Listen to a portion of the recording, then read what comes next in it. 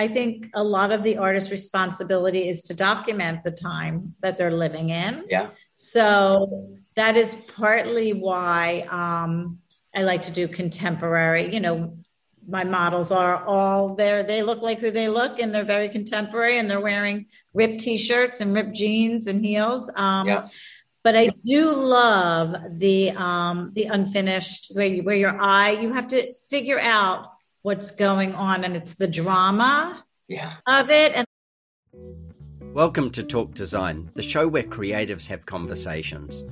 I'm Adrian Ramsey and I'm your host. Having lived a life of design myself, I wanted to share with you the creatives that inspire me and in turn may inspire you. Thank you for listening. I hope you enjoy. My guest on Talk Design today is Cindy Press. Cindy is an artist from New York, and she's got a background in fashion and in fashion illustration. She does some beautiful work. She's made a big name for herself out of her own style of how she brings this to the canvas and to the printed form. Cindy, welcome to Talk Design. It's such a pleasure to have you here. Thank you so much. It's wonderful to be here. I found you originally on Instagram, and actually a friend of mine posted me across a picture of you painting, and I was like, oh, how cool's that? Oh, really? Yeah, so somebody sent me a DM of you doing some work, and I used to work in the fashion industry for many years, and she used to be a designer who worked for me in the fashion industry. And she said, oh, you're going to love this. And there was you painting away. And I'm like, how cool is that? My dad's a fine artist. And so I've always, I've lived around art and I love art. So it was always one of those things where it was such a pleasure to find it. And so then, I followed. And then finally I reached out and said, hey, when I started my podcast and got it going for a while, I reached out and said, hey, could you join us? And so here you are. I'm so glad you did, even though you had to get up so early. I'm used to that, but I'm cutting into your Friday evening, which is that's okay. My happy hour. That's okay. Your happy hour, yeah. So you've got wine. I'm happy, so it works. I love that. So tell me, Cindy, this journey that took you from childhood, really. What happened? How did you, with your talents? And, your abilities, you could have chosen anything that was a creative outlet. You could have decided to design houses, design cars, design clothing, design anything. And not only design it, but also you could have just gone down a whole artistic route as well of art and only art. My parents forbid me to. That is the story. Now tell us that story. Yeah, let's kick off on that, because a lot of listeners will relate to what they were forbidden to do. Yeah. Usually you end up a doctor or a lawyer or something when that happens, isn't it? Yeah. Well, there was no choice for me because there was nothing else. I mean, I just don't know. All I remember is coming home from school every day when I was a little girl, and even all the way into high school, and just running upstairs to my room and spending hours drawing.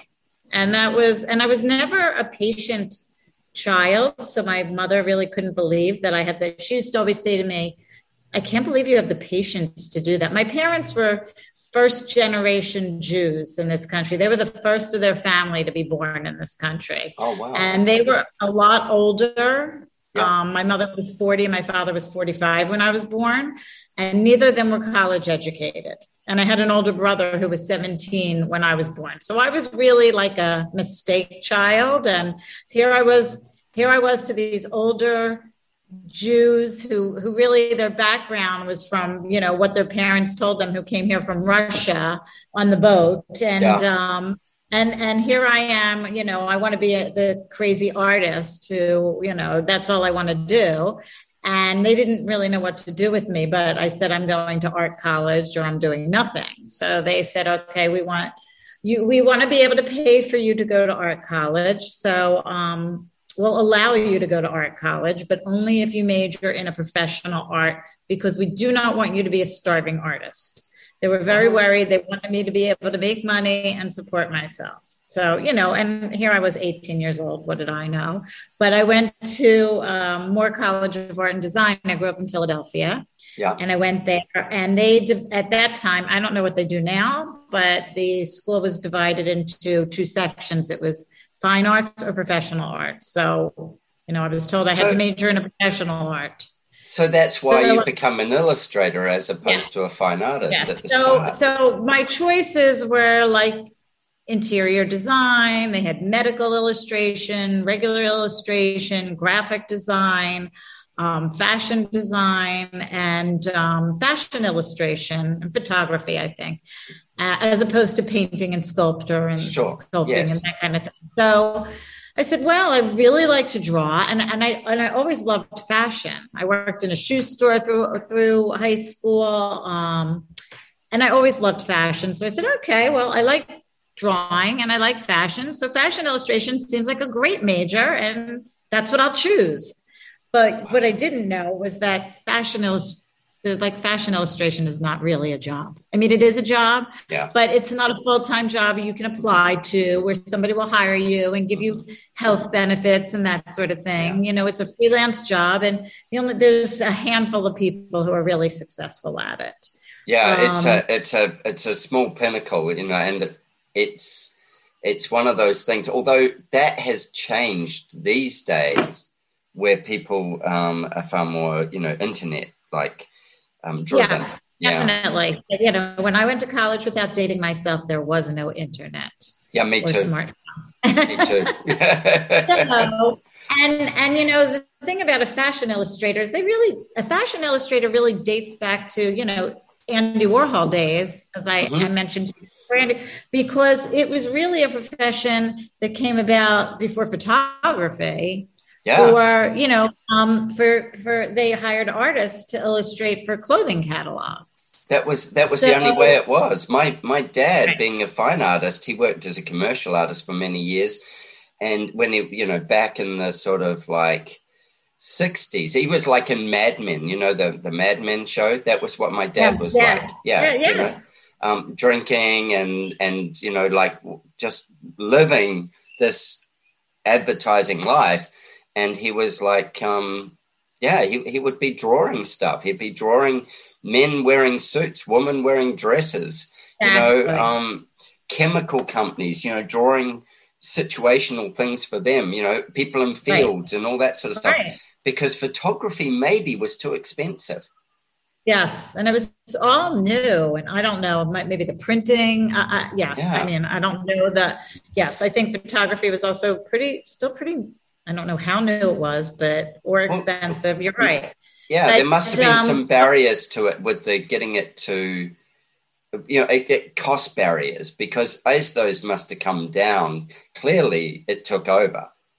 Right. Photography to have, right. Yeah. And by the time I was in school, photography took over. So my teachers were very smart, and they knew that we could not survive as fashion illustrators alone. So they did teach us a lot of advertising design, layout design for advertising. And I did have an opportunity. I did internships for department stores doing advertising, and I did have opportunity to go work in that field. But then when I graduated college, we had a senior show, and a gentleman from Philadelphia who had worked in New York, because there are a lot of people who commute from Philadelphia to New York. He hired me. He was in the clothing business, and he just, he left a company doing stuff for Disney on clothing, like the big Mickey Mouse T-shirts and stuff, to start his own company, doing children's wear with, do you know the Berenstain Bear books? Yeah, sure. Do you get them? Yeah, my mum read them to me as a kid kind of thing, and I had them as kids. Right. So he had a license. He got the license for the Berenstain Bears, and he hired me maybe I'd like to say a little bit because he liked my artwork on the wall in my senior show, but also probably because I was cheap labor because I was just graduating college. Exactly. So he hired me, He hired me to be like the liaison illustrator between with Jan and Stan Berenstain, the authors of the Berenstain Bear books, and his clothing line. And he had a printer. So basically I worked with Jan and Stan developing their artwork, so it made sense so we could print it on clothing for little kids. And that's how I got into the clothing business. And then 10 months later, that company went under, and he kind of was my mentor. He took me to New York and he set me up with a headhunter. And from then on, I just got jobs in the fashion industry. And I worked with Peter Max, the artist from the 60s. He did the Yellow Submarine album cover. He's still around. What sort of things did you do for him? Oh, well, I went to his studio, which is still on the Upper West Side, but now he's very old and frail. And I went to his studio and worked with his art director, and we would go through and I worked with the other designers who were more in charge of like the fabric and the technical part of design. And I was in charge of the art part, and I would work with his people, and we would come up with artwork, and it had to be changed. You couldn't just like plop his paintings down on clothing and make it work. So I was that person who coordinated everything with his people to change his artwork and make it work on clothing. Yeah. And it was a company called Neomax, and I did that. And so that's how I ended up in the clothing business. So, from there, I also learned the full design process, because once you're in it, and you're working with factories overseas, and you're working with pattern makers, it's it's very easy to learn that hands-on. I didn't have to sew, or I just had to learn all the technical skills. So I became you have to learn the analytics of it, the analytics of construction. People say to me with doing houses, they go, "So you did fashion and now you do houses?" And I go, "Yeah, people live in them." Yeah, you just have to, right. There's no better experience than on-the-job training, I think. Yeah. So I ended up in the fashion industry, and I really, I didn't love it, but at that time. The fashion industry in New York is such a fast, dynamic, or it used to be more than now, but it used to be such a fast, dynamic hotbed of creativity and unionism and just everything, and department stores driving it. It was very prosperous, and people were doing really well. So here I was. I went to art school, and I was making more money than any of my friends who decided to be teachers because they didn't know what else to do. And it was great. And I was living in New York City, and, I was in my 20s, and I was having fun. And did I love what I was doing in my job? No. But making money, and it was a little creative, so it was fine. But I never in a million years thought that I could be doing what I'm doing now, which is really what I've always wanted to do. How cool is that? Yeah, from being a little kid drawing. Yeah. Right. That's so cool. So, and people used to say to me all the time, did you ever think about selling your own work? And I used to say no, because that's what fine artists do. I don't do that. I wasn't trained to do that. But, fast forward many years later, and because of the internet and the world we live in today with technology, for artists, that's been just a game changer. Can you imagine the amount of art that Andy Warhol would have sold if he had lived in this zone right now? Right. He allowed pop art to be. Yep. And he was of the era where you could actually do this. Then you could walk into a gallery in New York City with your portfolio and say, "Hi, I'm an artist. Can you look at my work?" He did that. Yeah. And you can't even email a gallery anymore. You can't even mention the fact that you're an artist to a gallery, where it will for sure mean that they will not want to talk to you. It's completely opposite now. Isn't it just incredible? It's incredible the way everything's changed. So yes, it would have been insanity. Yeah. So, and also he had to create, he had to create the space for it, and then get that space recognized enough to be able to, then other artists got to come into that space. Often we look at like artists and you go, I always think of this with my wife one day. We were talking about something, and there was a Picasso, and she's like, "What is so special about that?" And I'm like, "He did it first. He was the first, right? He did it first. He First. broke the ground that everybody walked down after him, and he changed it. And was it genius? Yes, it was genius as well. But that's beside the point. He did it first, and he pushed and held on and got it to the point where it became something. Right. Right. Yeah, and I think Andy Warhol the same way. All the big, right. Yeah. And today it's really hard. I mean, I see people trying to be the first, trying. And so many people try that shock effect to.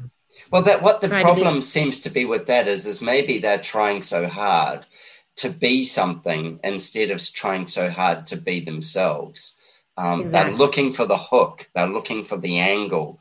They're looking for the.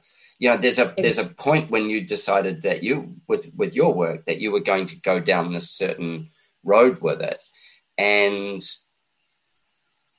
I suppose it could get really narrow because, you choose this genre or this sort of style and it gets a certain level of success. I see architects who do this they do one kind of signature and then they don't get to move sideways from their signature. Right. Especially in music, you see it. You see it in music. They get an amazing, a really big hit album, and it's maybe their pinnacle. But some of them get trapped in it for the next 20 years trying to replicate that same thing, and they lose being the artist. They just become the performer, or they just become. I always say to my dad, who's a fine artist, he says, you should do more art, son, and I'm like, yeah, Dad, I'm a designer. I made a need. I'm not an artist. Right. That's what you want to do. Well, I follow an artist.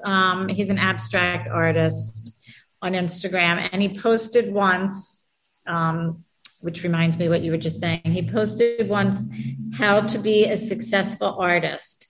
Just keep doing the same painting over and over and over again. And I mean, I try not to do that, but the truth is that, there are certain things that I do that just everybody always wants the same thing over and over. So that's part of the problem with success.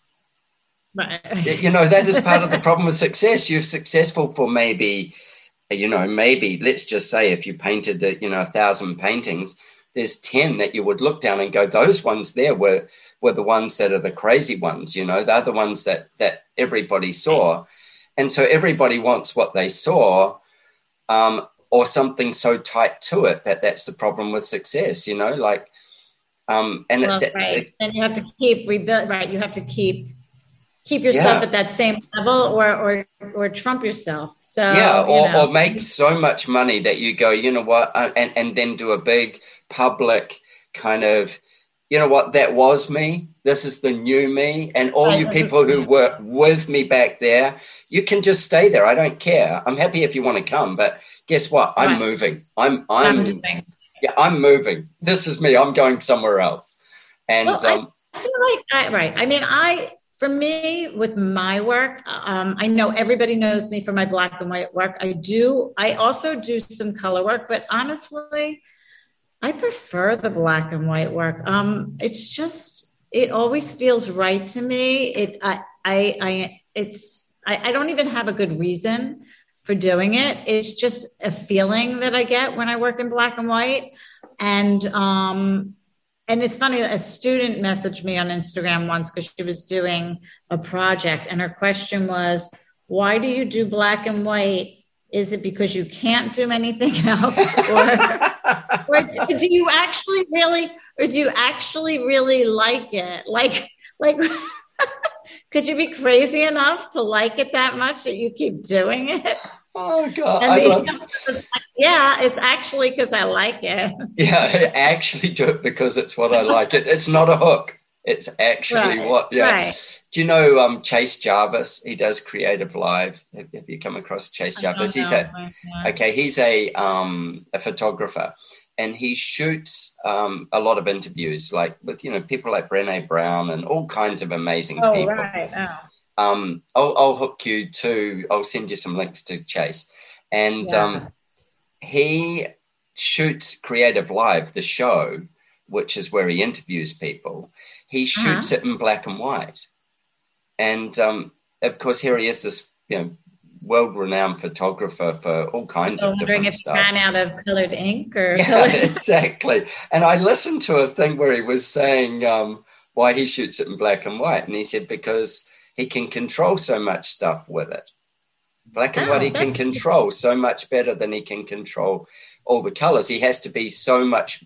He can set it up, and it can run remotely in black and white, basically. You know what? That's my new answer, because that is actually what I couldn't articulate it, but that is actually how I feel when I paint in color. Yeah, I get so overwhelmed by the choices. Yeah, that I can't, and I can't control it as much. So maybe that is why I get paint in black and white. I don't know. It feels like home to me, black and white. It just feels like that's where I should be.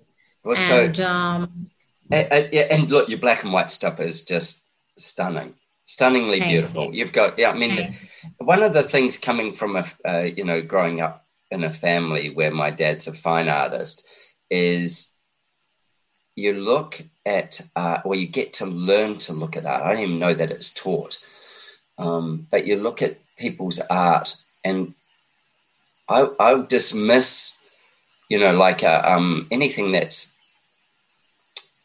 I don't know how to describe this. There's so much art that I dismiss because, that French saying that je ne sais quoi, that little piece you cannot explain. My wife will say to me, do you not really like that? And I'll go, and she's like, so you don't? And I'm like, yeah. And she'll go, why? And I'll go, I don't know, it's just not that good. And she'll go, but it really is like whatever. And I'll go, yeah, well, that's good that it's like that for you. And she's like, you're such a snob with this. And I go, well, it's not about being a snob. It's that I can see that there's this piece that's missing. And when I can see that it's there, that's when it's magic. That's when it actually comes to life. And it becomes real to me. She's like, you can't tell me that, this big picture, which has basically got, a stripe down one side and a whatever, has that, it's maybe 3 colors. And I go, well, it does though. The balance is just something perfect, or it questions you, or there's a little bit of texture, or it makes you, it engages you. Yeah. And that's what art's about, isn't it? Engaging. Right. And it is. And it's, there's so much art. There's so many different forms of art out there now. And everybody should be entitled to have their favorite and Absolutely. What does it for them. And, so it's just, I can't imagine that there's going to be, I couldn't even imagine what could be new. What could be like the next Andy Warhol, the next Beeple is what's new. Yeah. Oh yes, Beeple. Beeple. That so digital art, I suppose, is this new genre that digital art, right. Mix it with some blockchain and some crypto, and then you've got this new thing. Yeah, like it's like, as I was saying to you, I was that is it. It is, that's like and it's even. It's broader than just being art. But that's about, to me, it's more about owning something than the art. Yeah. The NFTs. It's all about the ownership. Because it's all about the system. That's the point is of the NFTs that from what I've read and heard, because I'm certainly no expert, but it's, you can, and also, but you still don't own the copyright unless the artist specifically grants you the copyright. So it's the ownership of this thing, but I don't know, do they really get to enjoy it? When I buy art, physical art, I put it somewhere and I enjoy it. I don't know that I'm enjoying it. I don't know. People might hate Who knows, Yeah, well, but who knows? I mean, it's such a new space, and it's engaging different people in a new way. Right. So, I find that fascinating as well. I I probably am a bit of a snob when it comes to it. And I also have, I don't know how many, 50 or more of my dad's paintings. So regardless of whether I like them, I do like them, but I've got like traditional watercolor paintings all around our home. Right. Because that's what he does. He does traditional watercolor, so right. I get that. And then I go, if I put up something that's modern, it actually needs its own space. It's like, and all my dad's art is half sheet or occasionally full sheet, but usually half sheet watercolor, So right. It's all that kind of stuff. It's got a size and it's like, so I find it fascinating. I find art fascinating because this is a thing. When before I was saying, I said to my dad, no, I'm a designer, Dad. There's an emotional crossover, and I want you to tell me how you see this. There's an emotional crossover from replicating the world as we see it, or replicating something from our mind as we see it, to it being an emotional piece that is now art, not just design. So a fashion illustrator versus an artist who paints like you do, where a lot of them could be like a fashion illustration. Yes. They tell me about that. Well, it's interesting. So, I mean, the years in between, so I did work in the fashion industry for 15 years, but then I stopped to stay home. I had 2 daughters. Mm-hmm. So I stopped. My husband and I decided I would be the nanny. So I stayed home with them rather than pay the nanny. And I actually, in the beginning, I freelanced in fashion, which was great. And then I just stopped altogether and I stayed home. But I always did something art related, not just because to feed my soul, I had to. So I was painting furniture for a while. I was hand painting T-shirts that I would sell to little boutiques. I always did portraits within Westchester, New York, where I live. People knew me and would hire me. There's a Westchester Art Council website that I post on, and people would hire me to do portraits. And so you had your side hustle while playing full-time nanny. But yes, it wasn't right. It wasn't to make money. It was just to keep myself sane while I was taking care of the Rugrats. As you said, to feed your soul. Yeah, exactly. I had to do it. I mean, there was always something. And that was also people would say to me, well, did you ever think about selling your own art? And I'd say, well, why? Like, who's buying it? Like, I just didn't understand how I would do that. And then when, I guess, I don't know, a few years after, these online art websites started becoming popular. Now there's a million of them, online platforms, like Saatchi Art and Art Finder and all these. I would look at them and then my youngest daughter went to college and I said, okay, now I need to do something in art, but I don't know what. And I always thought it was going to be making T-shirts or clothing or something because that was my background. And I looked at all the artwork that was being sold on those platforms and I said, well, why can't I do this? This is what I love to do. And I literally just painted. It's funny. I went into this room in our house that we call the den. It's a little room with a couch and a TV. And I started painting and my husband got really annoyed and he said, you're going to make a mess. You're going to make a mess of the den. And then I painted like 5 paintings and I put them online on one of these platforms and they sold. And he ran out and he got me a new easel. He invested heavily in your talent. He was like, okay, let's make the den your art studio. Hell, you can make money in the den. Exactly. And basically I just kept painting and never looked back. And then of course Instagram and, I developed but there's so much more to it than just the art too. This is a full, it's a full-time business. I do all my own social media. I do all my own advertising. I do my own website. I photograph all my own paintings and artwork. I do everything. I photograph my own models. It's, it's a full-time business. Yeah, it's a full gig. Yeah, I spend days packing and shipping. And right before COVID, I had an assistant, but then COVID came and I had to let her go. I haven't thought about getting another assistant because I'm such a control freak, and I would double check everything that she did anyway, and then I would freak out if I found one mistake. Then you'd be worried about all the previous ones that had gone out, and maybe they had that mistake. So anyway, maybe I'll, when things are totally, totally back to normal, I'll have an assistant back here again, because it certainly helps with the shipping. But yeah, so that's how I evolved into painting, and my painting style came from just, well, what do I want to paint? Yeah. I can paint anything. Right. That's the thing. I can paint a dog. And people have come up to me at art fairs and been like, well, do you do dog portraits? And, and I was like, no, fuck off. Right. Not that I can't, but I won't. There are certain things, and I do a lot of commissions and portraits, but they have to be, my cup of tea, so to speak. I have to feel comfortable with them. So I just took my fashion background and what I've always loved to draw and paint, and just went with it. And it sort of evolved into more than just that, because it's also, people are always asking me, why do you only paint women?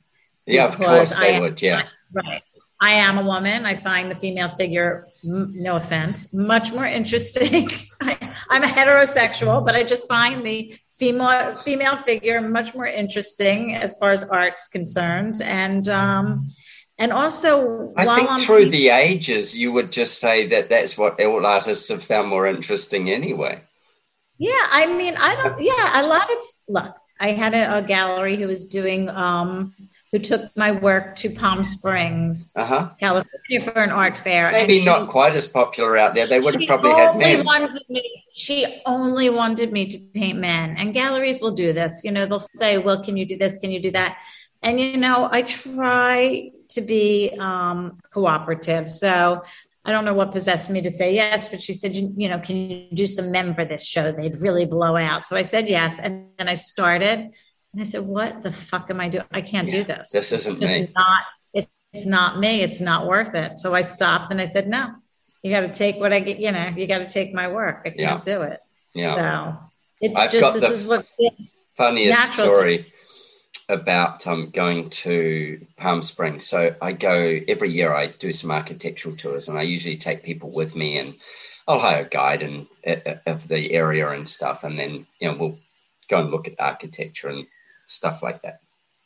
Anyway, in particular, I go to Palm Springs. This was a few years back, and I'd gone and I just did a bit of a recce, and I went with 3 different guides and looked at how they took people around and all the rest. And anyway, I have this thing where I go, while my hair still grows, I'll just get it cut at any barber shop. So find me a barber shop, I'll walk in, I'll get my hair cut, It still grows, so what's the worst thing that could happen? Yeah. Right. And anyway, so I'm in Palm Springs, and I went, shit, when I get home, I'm going to be really busy. You know what? I should get a haircut here before I leave. And, you said before, like, I'm heterosexual, and I'm like, barbershop. And I look, and I Google, and there's no barbershops. There's one barbershop that came up. Everything else was a hairdresser. And I went, I don't want the complication of a hairdresser. I just want to go to a barber's shop. And anyway, so I see there's this one, and I see, it's not far from my hotel. And I think, oh, cool, I'll drive down there. And on my way out of Palm Springs, I had a few things I wanted to look at. But on my way out of Palm Springs back to LA, I will go and get my hair cut.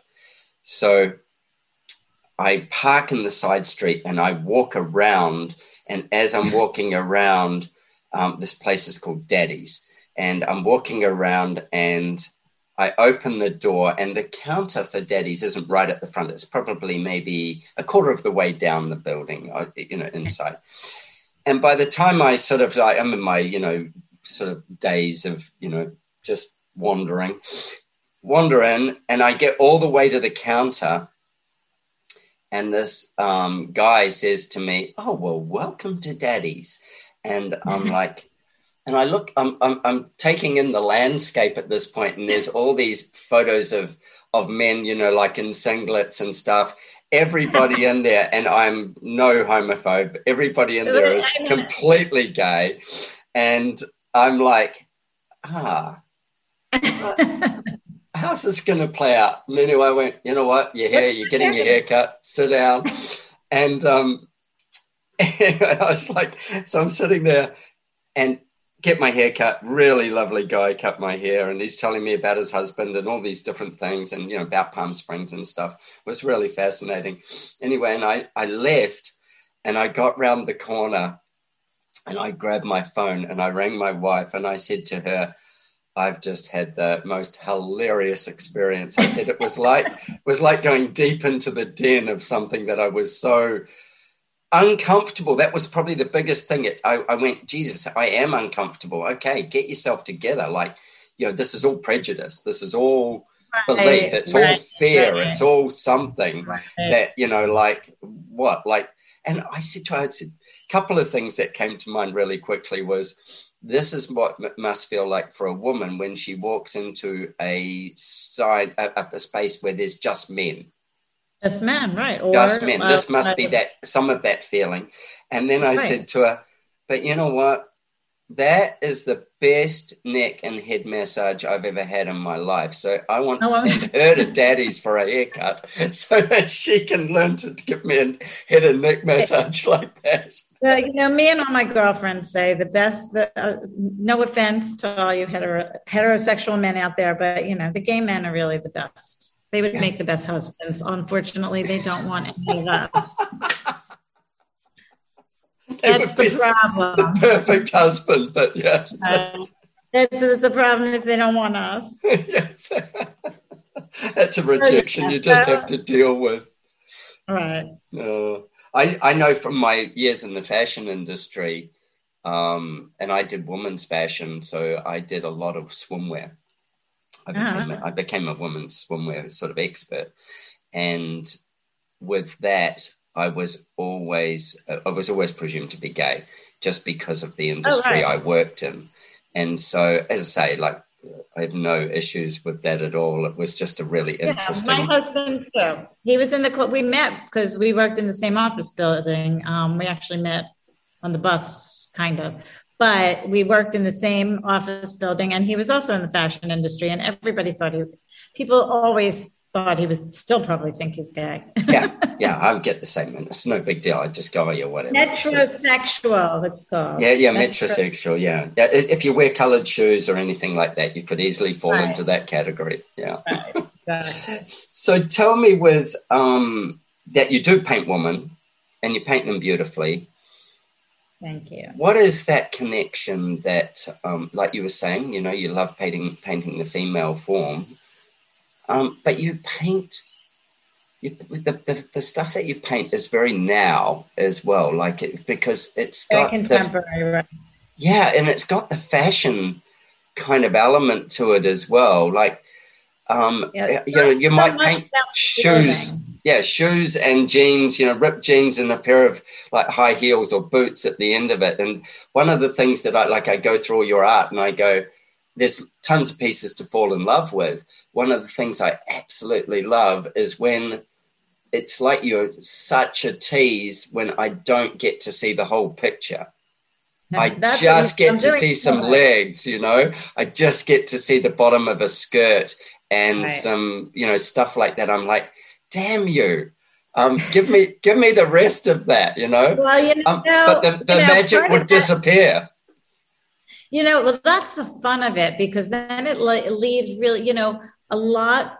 I do like to paint contemporary, like today. And I think a lot of the artist's responsibility is to document the time that they're living in. Yeah. So that is partly why I like to do contemporary. You know, my models are all there. They look like who they look, and they're very contemporary, and they're wearing ripped T-shirts and ripped jeans and heels.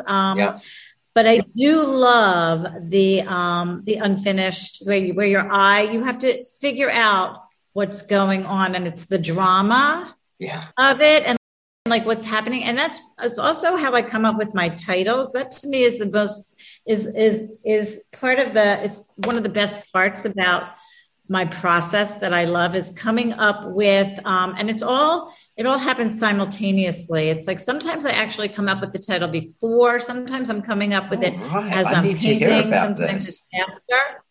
Yeah. But it's also has to do with things that are happening with either me or my friends or other women or in society,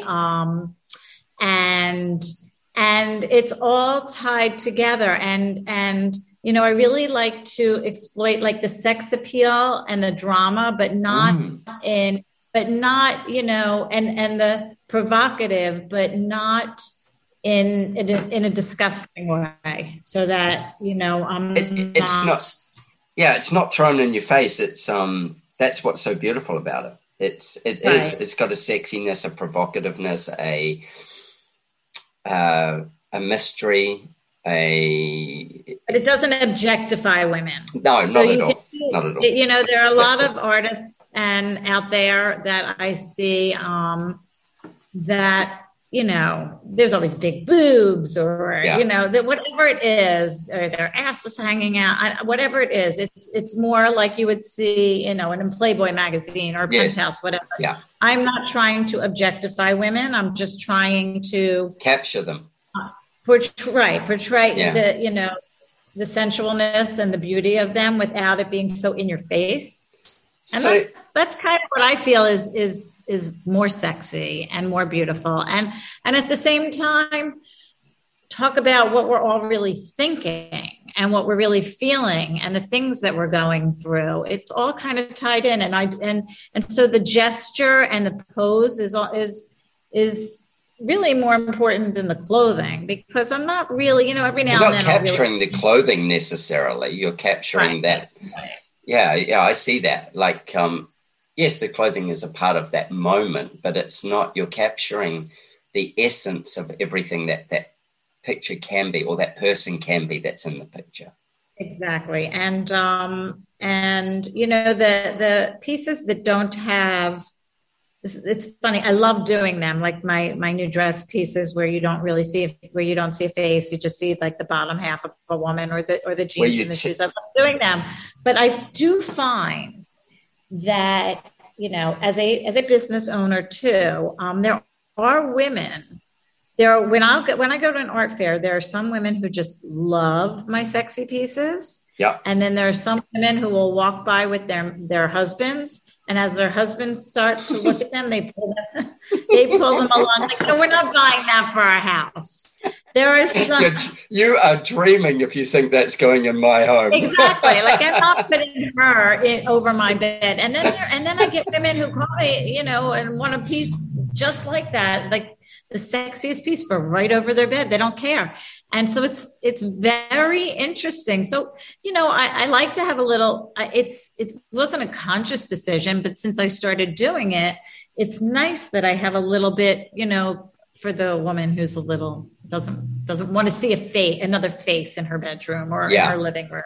Yeah, and fair still enough wants that same feeling of my work, but doesn't really want to compete. I was about to use that word myself, that compete, they don't want to feel like that. They have to live up to what your model is. Right. So you photograph a lot of them. So tell me your process. How does it happen? Tell me what happens. So, I love fashion photography. So that is a big influence of mine. Mm-hmm. Very famous fashion photographers I research all the time, especially the ones that shoot in black and white, and I'm very influenced by them. So what I do is I save a lot of images that I find that I love on my computer and for reference, but then I'll go out into the city and I hire some models, and I'm not a good photographer at all. So there are times where I've hired other photographers, or I've hired friends who are photographers to help me. And then I realized what I got from them was pretty much the same thing I could get when I put my camera on automatic, because I don't really need it for the quality of the photograph. I just need it. It's just the moment. Yeah. Right. Yeah. So I hire models, and we go out into New York City, and sometimes we'll go. One time we got chased out of the hotel, the Roxy Hotel. I used to stay at the Roxy. Oh my God. So I wanted to shoot in there. It was the winter time, and I went with another friend of mine who's a photographer, and she was doing the photography for me at that time. And we were there with the model, and I had called on the phone and I got permission to shoot there. And I said, it's just going to be me and another photographer friend, a camera and a model. That's it. Nothing else. No big. And she said, sure. And I don't know why. I consider myself a savvy New Yorker. I should have gotten her name, and I didn't. But sure enough, we start shooting the model, and immediately a security guard comes over and tells us we can't do that there. So I sent Denise, my photographer friend, downstairs to the bathroom to shoot the model, because I made a storyboard. Yeah, because the bathroom's gorgeous down there. Well done in red velvet with gorgeous wallpaper. And I played decoy upstairs while she captured the moment for me. But so and that's actually one of your colored works as well. You've got some of that in color. Yeah. Exactly. With the girl sitting on the hotel, right? That's from the bathroom. Right. Yeah. So anyway, what I do is I hire these models, and we go, and they're usually aspiring models, or, I don't pay for top models. So, but they're wonderful. And we walk around New York City, and I show them a storyboard first of what I want to capture. And then I just take a million photographs, and then I have them on my computer. And then what I do, I very, very rarely take a photograph of any sort and just start painting from that. So like the dress images that I've done, they come from, one of those models. I'll take the bottom half of their body, and then I will superimpose a dress on it, or draw a dress on it. Yeah, you gotcha. And I create my own reference material like that. Yeah. So it's kind of hard to explain and to show. Well, that's part of the artist. Yeah, that's part. But you do this beautiful thing of showing yourself painting online. This is one of the things that's so magical. More of that, the process. Yeah. And I think that probably engages people at a whole nother level. Yes, they love to see it. It's funny. I did I sell with Loomis, who they have a Loomis in a couple cities in Australia. I do limited edition prints with them, and we did in New York for International Women's Day 2 years ago in March. We did a live. They wanted me to do a live painting thing, and I've never painted live before. I spoke to my friend Derek, who also he's a collage artist, and he does live collage work all the time. And I said, what do I do? I have stage fright. And he said, people just love to watch us do what we do. Yeah. For us, it's just like counting or adding or cooking dinner. But, I guess for people who aren't artists, they're intrigued. So I just, and that's the great thing about social media, is you can let everybody in to see everything. I watch, when you're painting, and I love it when you zoom in and I actually see how the brush is working on the canvas, right. I love that. I love that I see, because, I'm not an artist, but as people who do art. You keep saying that, but you are. You're a designer. I'm a designer, but I design with a pencil. A pencil doesn't run out. When you put paint on a brush, there's an amount of weight that has to transfer as it moves as well. And as it fills and as you are pulling it, that paint will run out. And then you've got to put more paint on that brush. And it looks like crap if it's all blobby and, it's actually, there's the technique that I really love as well, watching that technique that because I suppose it, I don't know, for me, there's some of the analytics in my brain that I go, oh, wow, yeah, okay, and how smooth it is and how it comes off. And then, it is art. At the end of the day, it develops as you paint it as well. Right. Otherwise, you start with where you're headed, but then you go on a journey, and along that journey, things develop. Yes, and they change as you're painting too. Yeah. I mean, I've reworked entire paintings sometimes too when they're almost finished. So I have one drawing over there where I couldn't get the folds. I was not happy with the folds. It was also like the one of my dress images, and I could not get the folds the way I like them. So I just literally painted all the bottom half over in white, and I'm waiting for it to dry, and I'm going to go back into it because, there are no rules. It's frustrating, but sometimes my best paintings come out that way. I was about to say that part of that thing of the journey of the creation brings some challenge, and in that challenge you find something else, something develops from it. Absolutely. Do you throw many paintings away? Not many, but I have thrown some, and I do this because I have a friend who also has a studio on my floor, and I remember I saw him leaving one day, and he had some paintings in his hand, and I said, "Oh, what are those?" He goes, "Oh, these are the rejects." Yeah. And I thought, I guess he was taking them home. Literally, I have taken paintings that I hate, and I have slashed the canvas and thrown them in the garbage because I just don't want to see them. I totally get it. And people people freak out at that, but at the end of the day, it's you and it's art. And I've seen my dad once years ago rip up a watercolor, and I'm like, oh my God. I'm like, are you having a damn tantrum? That's what's going through my head. And he goes, it's just not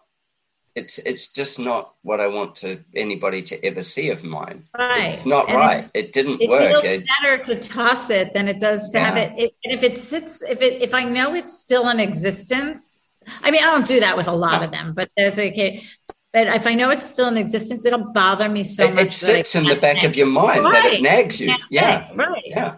I just know that it's completely destroyed and never to come back to life again. That shit's gone. Put that away. I think that's such a cool thing. And it's an artist would understand it. I know, like sometimes I'll be drawing because I like to hand draw when I'm drawing houses, and I'll screw it up, and I go, I'm not even going to rub it out. I just screw it up, put it in the garbage. Yeah. And it's not that it's necessarily that bad. It's just that I have a thing where I go, I don't draw it more than once. Do you know what I mean? I hate to, if I've got to screw it up, even if I'm designing something, if I've got to screw it up, I generally would only ever make maybe 2 rough sketches before I actually design it. Pencil too gets so muddy and messy. Yeah, exactly. And it's erasing and redoing and erasing and redoing. But it's no different than, in the movies when you see the writers typing on their old-fashioned typewriter and they don't like it and they rip it up. Right? They rip it up and they throw it in the garbage. That's it, yeah. And they've only got 3 words on the page. I love that exactly. As well. I have that little game that plays in my head. I'll draw something and seriously, like I might have used, less than 2% of the sheet of paper. And I'm like, nah, chuck it away like this. And it's like, I say to myself, you're just being a child. And I'm like, I just don't want to have to work back over those lines, that the faintness that it will have indented the paper and stuff. Yes. When I come to it later, it's only a little piece of paper. Don't worry, And who knows? It's just you. So if that's what you need to make you feel better, so crumple up that paper. It's like what are those balls that you squeeze for? Yeah, exactly. A stress ball. Yeah. Right. So I've got a question, which is, because you paint so much feminine form, are you a feminist? I think I'm just a feminist because I'm a woman who lives in the year 2021. I am,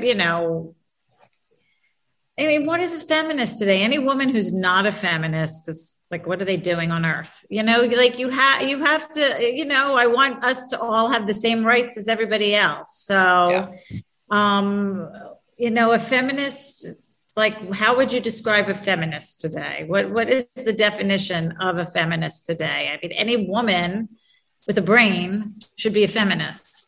It's so fascinating, this thing. I've got 2 daughters, and we have these discussions around this, and I find it so interesting.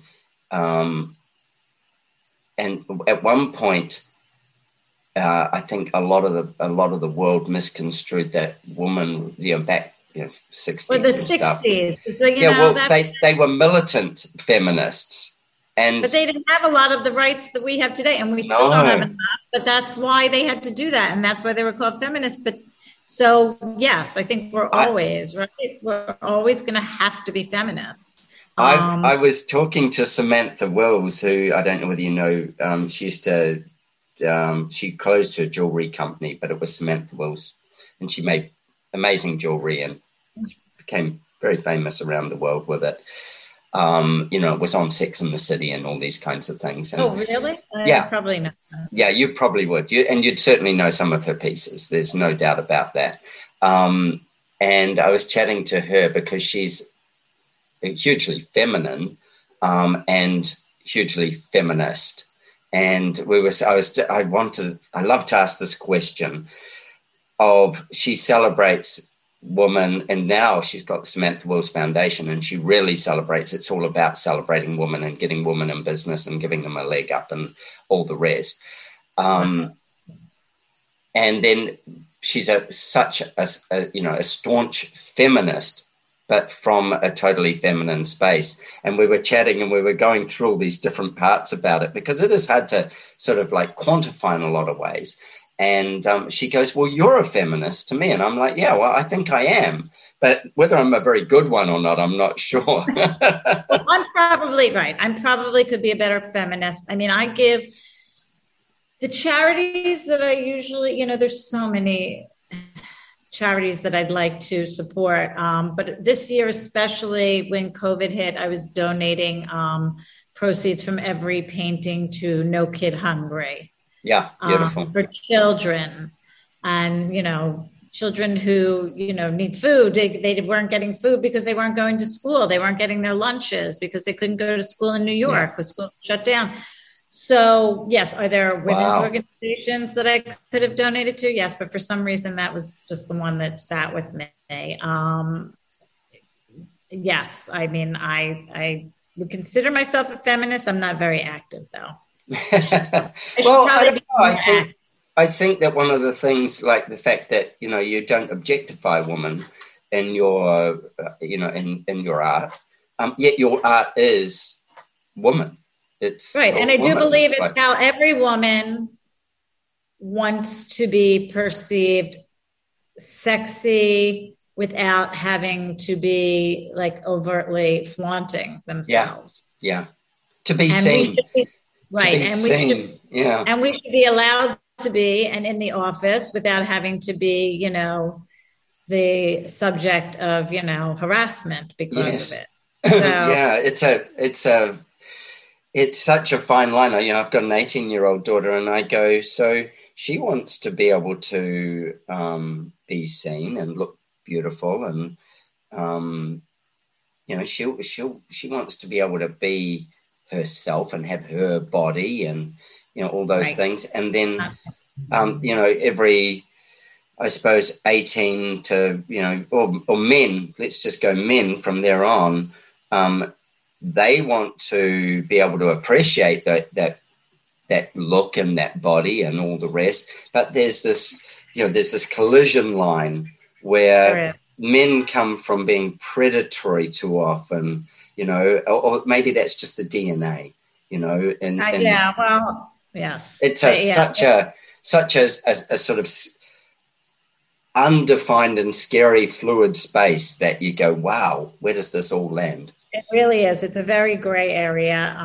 And, I work by myself, for myself all day long. The only man I usually see on a daily basis is somebody in the hallway or my husband. So I don't have a problem with that. But I do also have 2 daughters who have been working from home, but do work with men. And I have my older daughter is a lawyer, and it's funny. She just changed her profile picture because she's blonde and she's beautiful and she's young, and she's like, I just need to look older. People don't take me seriously, especially when she's working with male lawyers. So it's hard. It's hard. Yeah, it's hard for young women in the workforce and older women in the workforce everywhere. So I think it's a really interesting perspective and conversation that needs to be had. And I think that whilst I've got nothing about the Trump presidency that I personally think was of any decent value, other than the Me Too thing happened while he was in there. Exactly, and he polarized so many people that it put horsepower behind things. His polarization. And so from that point of view, I go, he gave women a reason to stand and get a voice. And then it's brought this conversation back around about, you shouldn't have to be non-feminine to demand your rights. You should be, or to just be treated equally. Exactly. You shouldn't have to turn around and go, I'm going to have to be like a man in this world. No, you need to, I think Jacinda Ardern, the New Zealand Prime Minister, has done that so beautifully as well. Oh, absolutely. She's a feminine woman. And our new vice president. Oh God, yes, bring it on, Kamala Harris. I like to pretend Trump doesn't exist anymore, although he does. He's still doing whatever he does. I haven't had the news on as much anymore, and I'm happy about that because I don't have to hear about him. It's not as entertaining as it was before. Oh my God. Terrible.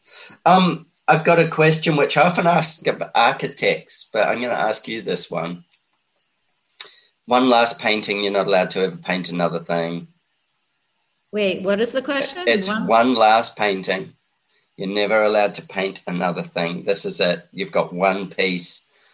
That's the final piece. What am I painting? I am painting it would probably be one of the scenes from with one of my models that I shot with lots of buildings in the background, lots of complicated. Sometimes I'll do more of the background than the right. Sometimes they're just more of like a figurative or simple. It would definitely be a more complicated scene with a model with glasses and reflection. Oh, okay. Light, and so I could fit every single thing in. It's my last one.